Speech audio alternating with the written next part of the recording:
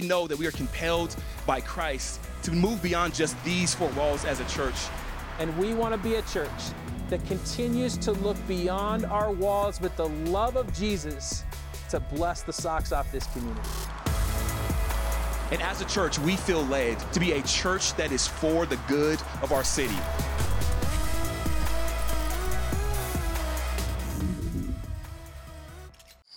All right, well, Clint, we're here to hear your story, man. I want to know where you're from and how long you've been coming to Ascent. Sure, okay. I guess I've been coming to Ascent almost as long as it's been in existence, maybe 7 years, give or take. Okay, Ascent's at 10, so you're right there, 7 or 8 years. Mm-hmm. That's good, man. Yeah, my family and I decided to come here because the girls love the youth group, honestly, yeah. That's awesome, man. That's awesome. So, yep. Yeah. Where are you originally from?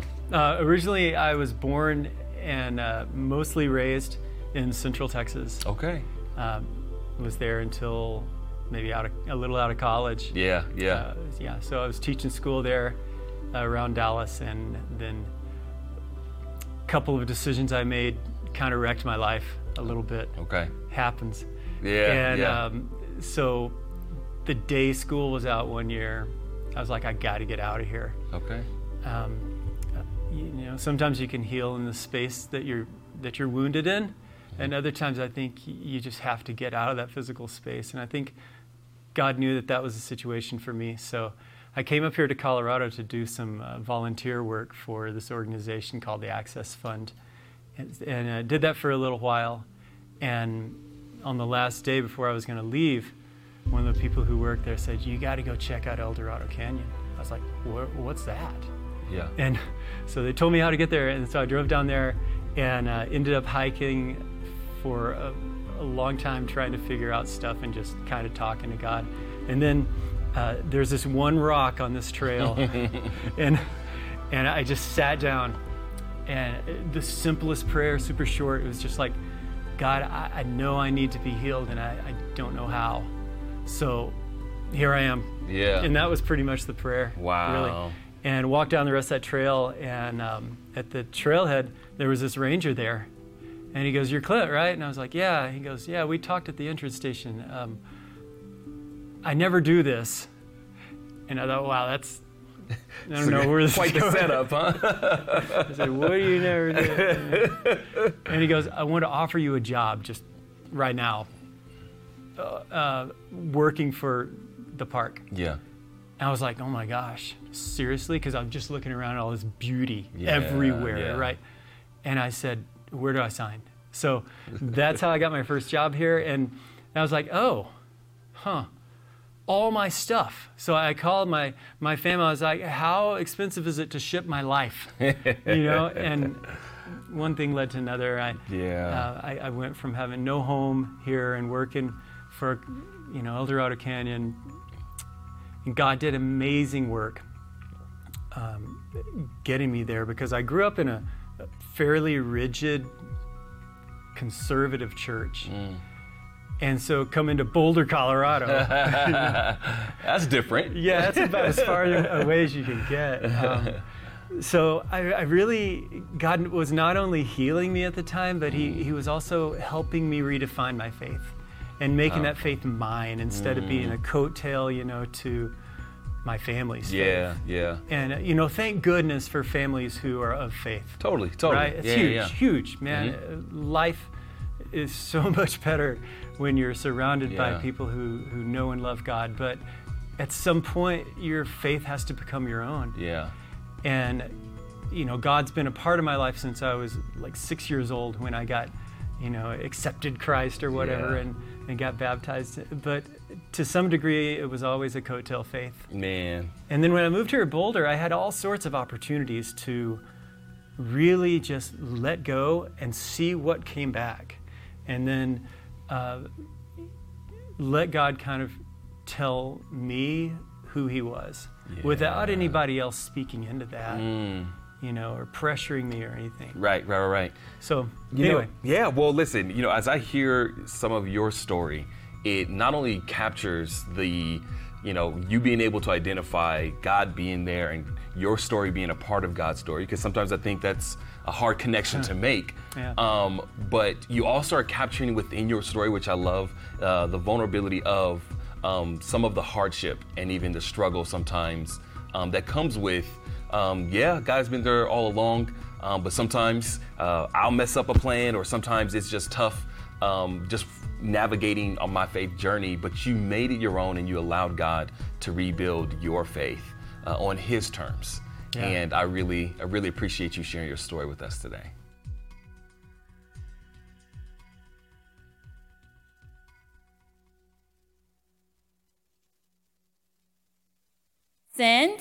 How's everybody doing today? Good, yes, okay. Y'all know how we get down. If you are visiting, I know for a fact we have some visitors with us this morning, so I want to say welcome. If I haven't met you, or I'm throwing you for a loop because my hair is kind of straightish, but not too much. My name is Aisha, and I have the privilege of speaking with you all today. And y'all are home, y'all are family, so I just got to throw this out here for really quick for a second. And this weekend was my husband and I's first experience with food poisoning. So y'all be praying for your girl. I always lean, y'all laughing. It was a struggle, but I'm here by God's grace. I'm so thankful for so many people that have been praying for me this morning. And I always lean on the Holy Spirit, but it's like, Holy Spirit, I am banking on you today. So I'm excited for where the Lord is going to lead us today. I also want to thank Clint for sharing his story with us. It was really encouraging to see how God brought healing into your life and redefined your faith. I love what you said of like no coattail faith. I appreciate that. And currently we're in this series called Your Story is God's Story. And scripture is filled with stories, but every now and then we need the reminder that our story is God's story. That God is present in our story, in the high moments, in the low moments.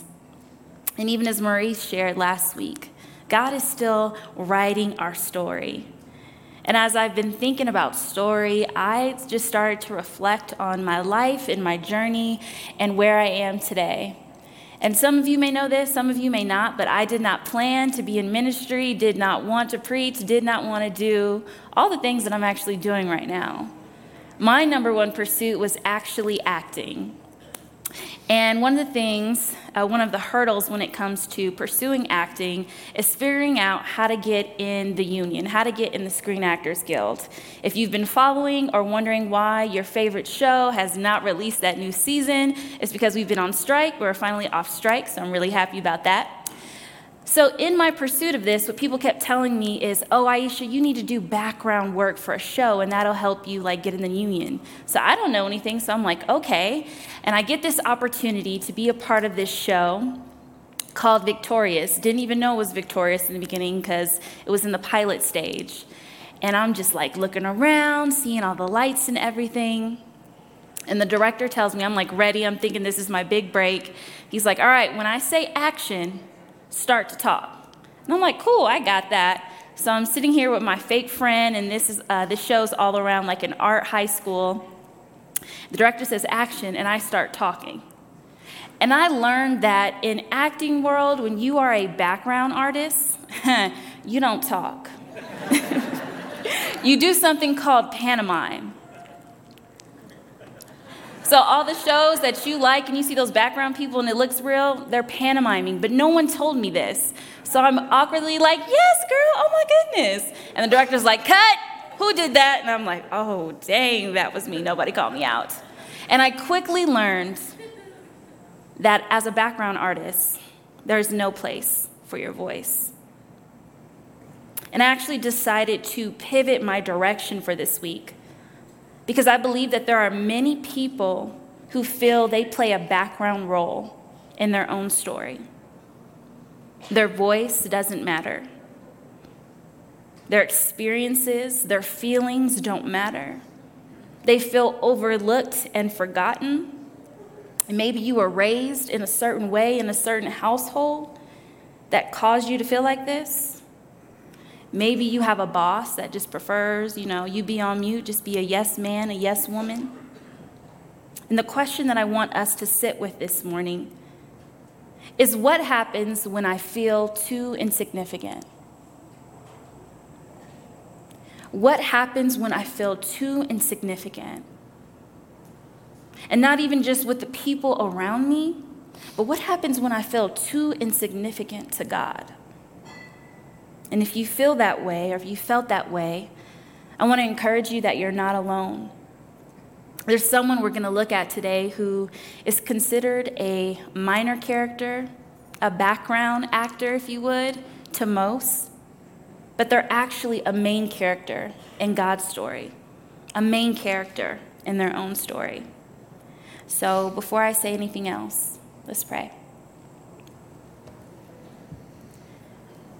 God, I just thank you so much that I'm here this morning.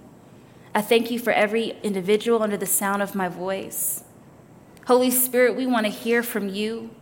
They don't want to hear from me, God. They want to hear from you. So I pray that you would personalize this message to every person under the sound of my voice. Whatever thoughts are lingering, whatever distractions, God, I ask that you would just put them aside so that we can be present and we could lean in. Your word is alive and active and sharper than a two-edged sword. So, Father, speak to us. We're listening. In Jesus' name, amen. In Genesis 12:1, God calls Abram, who we later know to be Abraham, to leave the place that has been familiar and go to a land that God will show him. Very ambiguous. That's my least kind of favorite directions. Yeah, just go over there. I'll tell you as we go. That's what my husband says sometimes. Like, no, I am a recovering control freak, so I still kind of want to know all the things. But he tells Abram to go in Genesis 12:1. And then in Genesis 12:2 and 3, he starts to make this promise that he will make Abram into a great nation. And at 75 years old, Abram doesn't have any kids, which is very odd at this time in Scripture. But God continues to repeat and expand on this promise in the following chapters, that he's going to have numerous descendants, although currently he has none. And in Genesis 16, we meet a restless Abram, along with his wife Sarai. And they come up with a plan to help God out. So let's read. Now Sarai, Abram's wife, had borne him no children, but she had an Egyptian slave named Hagar. So she said to Abram, "The Lord has kept me from having children. Go sleep with my slave. Perhaps I can build a family through her." Abram agreed to what Sarai said. So after Abram had been living in Canaan 10 years, Sarai, his wife, took her Egyptian slave Hagar and gave her to her husband to be his wife. He slept with Hagar and she conceived. When she knew she was pregnant, she began to despise her mistress. Then Sarai said to Abram, "You are responsible for the wrong I'm suffering." Really? Okay, I put my slave in your arms, and now that she knows she is pregnant, she despises me. May the Lord judge between you and me. Your slave is in your hands, Abram said. Do with her whatever you think best. Then Sarai mistreated Hagar, so she fled from her.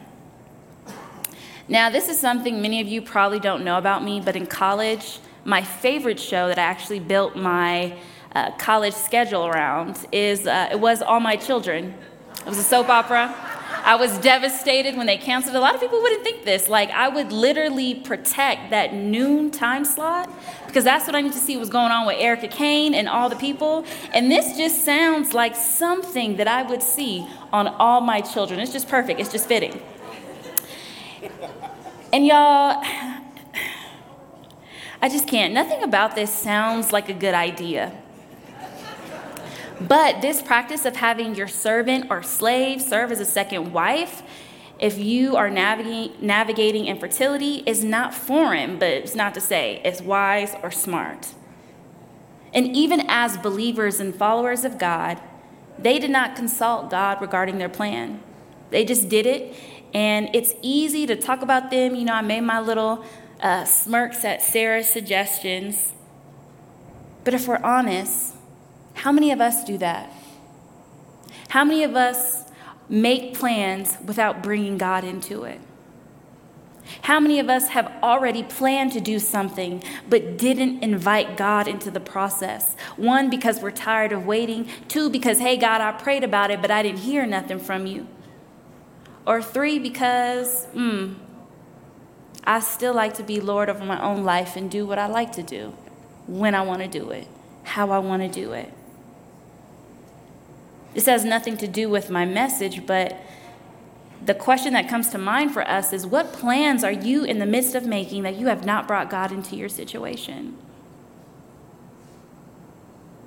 I'm going to park, and then we're going to keep going. So Scripture goes on to tell us that Abram, who later Abraham, is the father of our faith. And Sarai, who God changes her name to Sarah, is the mother of nations. But our focus today is not on them.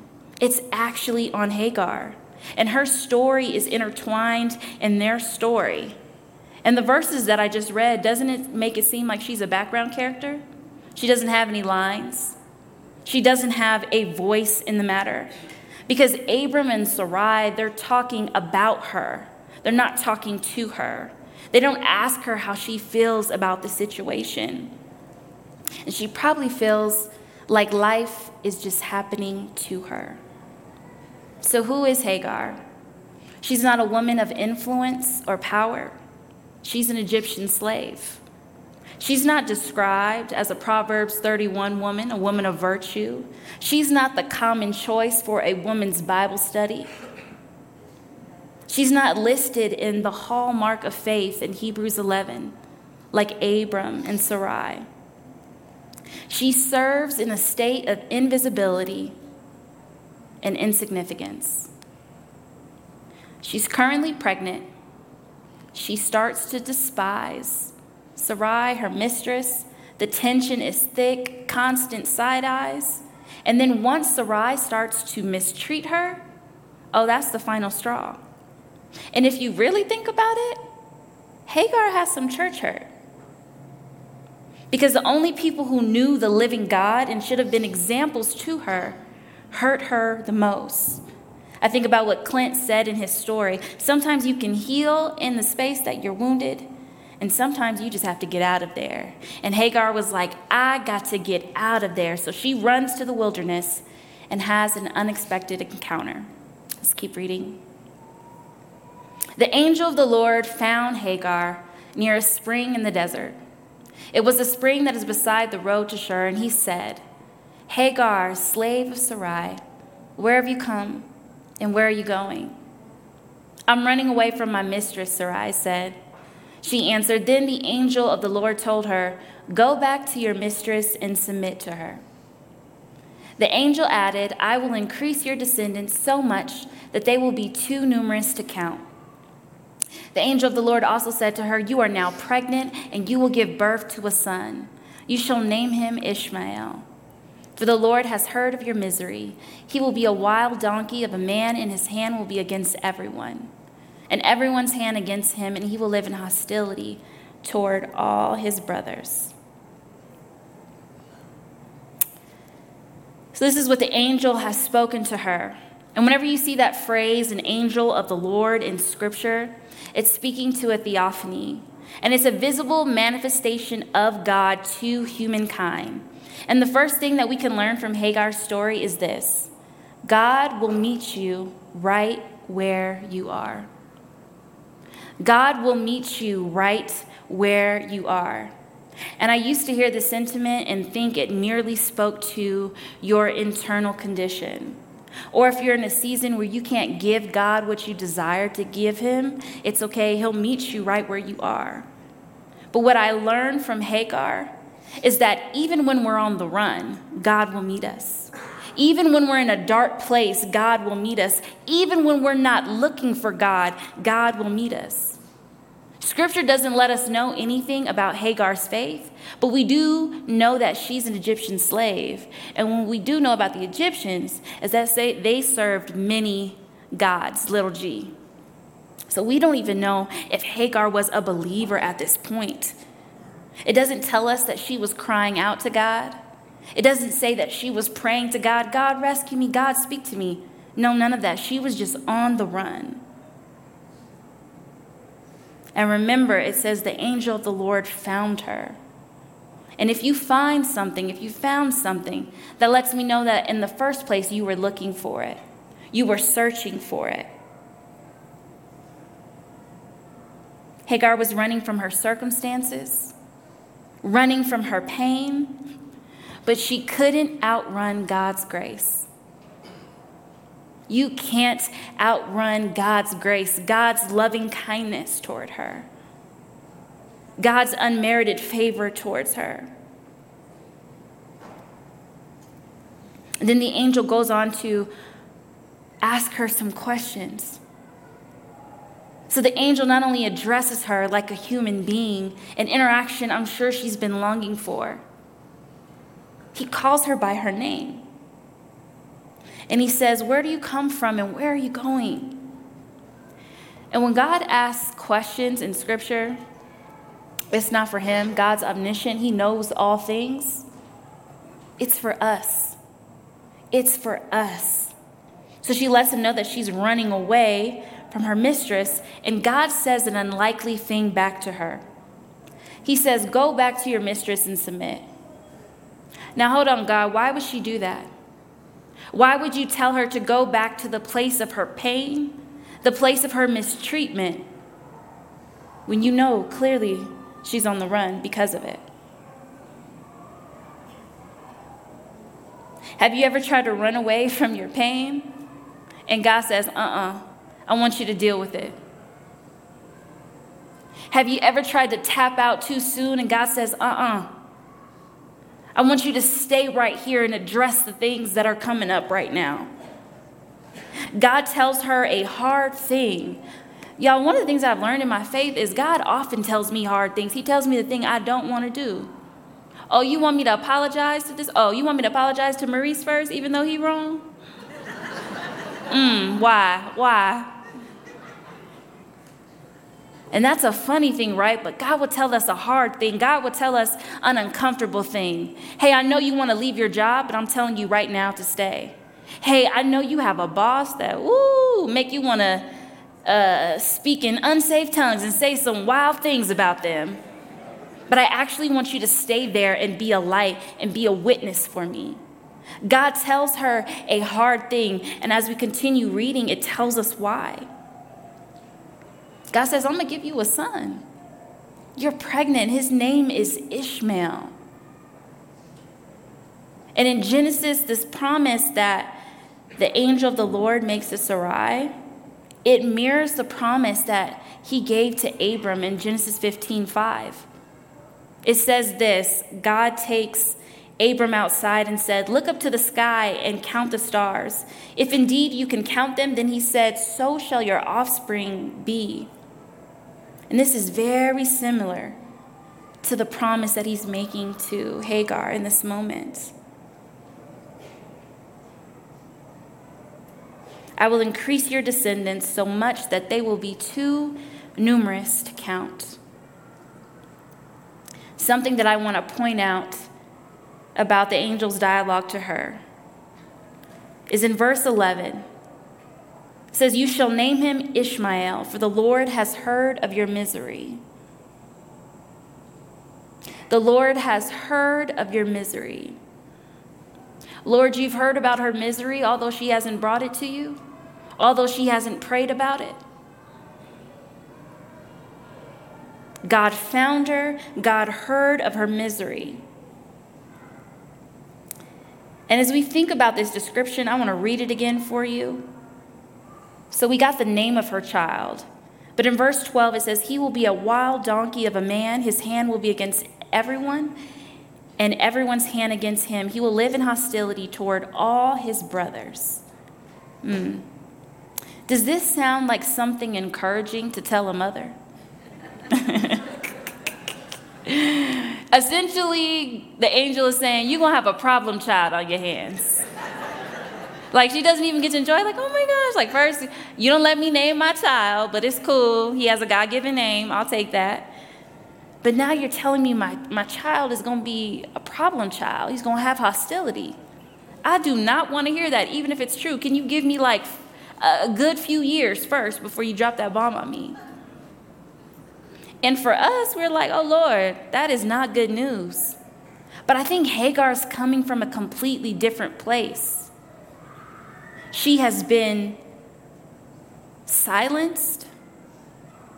She has been in a state of bondage and oppression. And when I put myself in Hagar's shoes,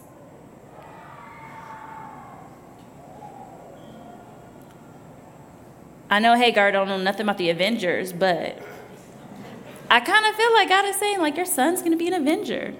Yeah, he's going to have some battles, but he's going to be independent. He's going to have a voice. He's going to fight. He's not just going to sit back and take it. And when I think about that, it's like, wow. Wow, God, you've heard of the pain and misery that I've endured. And what you're saying is that my child will not be in the same place.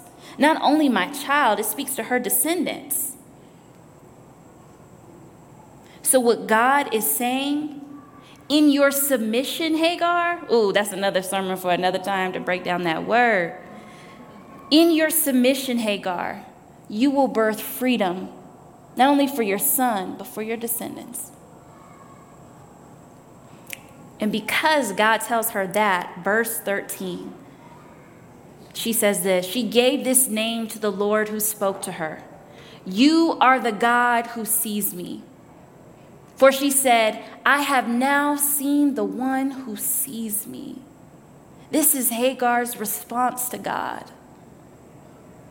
You are the God who sees me. I have navigated my life feeling unseen, unheard, unloved. And in this moment, you found me, and you speak to the very thing that was starting to weigh heavy on my heart, weigh heavy on my spirit.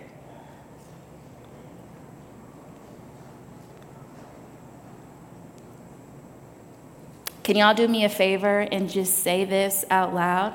God ain't forgot about you. Oh, we're going to try that one more time. And you got to say ain't too. I know it ain't proper English, but we're going to say it. We're going to run that back one more time. God ain't forgot about you. That was a little better. I'll give y'all a pass. It's early. It's early. God values and sees every part of our story. And when other people try to silence us, when we have these thoughts that we battle that say our opinion, our voice, our experience doesn't matter, God says, I have a purpose for your life, even if no one around you can see it, even if no one around you can speak into it. You are the God who sees me. And the thing about Hagar, again, many would say minor character, background character. She is the only one who gives God a name in Scripture. In Scripture, we normally see God telling other people his name and who he is. I think of Moses. Well, who should I say that sent me? Say, I am sent you. But this slave girl names God and gives God a name. You are the God who sees me, El Roy.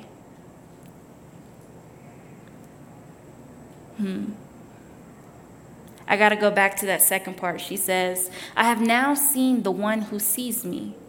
Y'all, no one sees us more clearly than God. We can try to put masks on around our friends, around our spouses, but God sees through that. No one sees us more clearly than he does. Even if there's a part that you want to hide, that you want to suppress, that you're struggling to accept and embrace about yourself or where you find yourself today, God sees it. God is not turned off by it.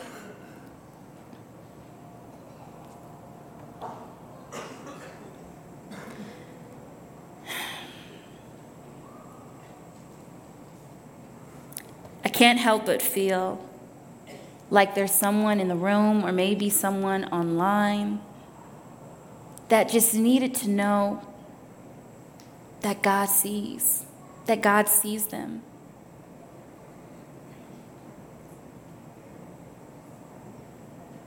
I don't know what thoughts you've been having this week. I don't know what things that have been spoken over you as a child. But God sees you. There is not one thing that goes amiss to him. Like Hagar, God knows your struggle. He's aware of the fight. He's aware of the strain and tension on your marriage. He's aware of the things that your child is going through that creates this stress and anxiety deep within you. He's aware of the battles you're facing physically when it comes to your health. He's aware of the battles that you are facing mentally in your mind.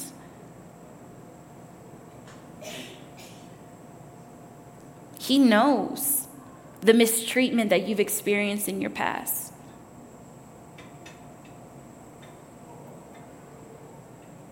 And if you don't remember anything else that I say today, I want you to remember this. God sees, God hears, and God cares. God sees, God hears, and God cares. If I could sum up Hagar's story in one sentence, it would be that. He saw her while she was on the run in a dark place, in a low place. He heard her misery and responded to her. He cares. When he tells her to go back and submit to your mistress, he's also telling her that I'm going to be right there with you in that. There's going to be purpose that comes from that. And as I was sitting with this, I was thinking how often we long to be seen by others, to be seen by God. And sometimes, if we're honest, being seen can bring up a little fear. Because I know, God, you can see it all. Man looks at the outer appearance, but God, you look at my heart. But if I'm honest, that brings up a little fear for me. Because I don't know if I'm really ready to be seen by you in that way. Am I really ready for what you might expose to me? Am I really ready for the hard truth that you may speak to me? I'm praying about a thing, but God, you may tell me the very opposite. You may tell me the thing that I don't want to hear. So maybe you're like, yeah, Aisha, I hear you, but I don't feel like God sees me. And I don't feel like God talks to me. And I don't feel like God hears me. And I'll remind you, even if that's you in this room today, that God holds space for you. You can say all those things, and he is right there, right beside you.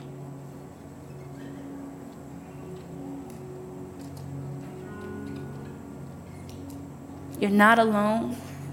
There's purpose in your pain. There's purpose in your story. And even if you are not at a place where you can accept that, I just pray that today is a seed of faith that I am sowing into you. That you can come to a place and say, no matter what I experience, no matter what people say, no matter what my thoughts are, you are the God who sees me. When I feel invincible, you are the God who sees me. When I feel insignificant, you are the God who sees me. When I feel like I can't do it anymore, God, you are the God who sees me. That's what I want to speak over you today. God sees you, every part of you. God is with you. And like Hagar, the best is yet to come. Let's pray. Father, I just thank you for a gentle reminder today that you are the God who sees us. I thank you, God, that even when we don't run to you, even when we don't seek you first, God, you'll meet us where we are. I lift up my brothers and sisters in this room who are wrestling with that truth, who are wrestling with feelings of insignificancy.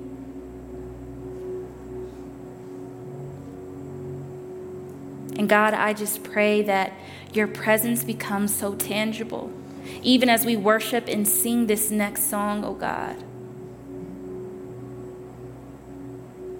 May this revelation empower us to show up differently in every space, in every relationship, because we know that we matter in your eyes, God. In Jesus' name I pray. Amen.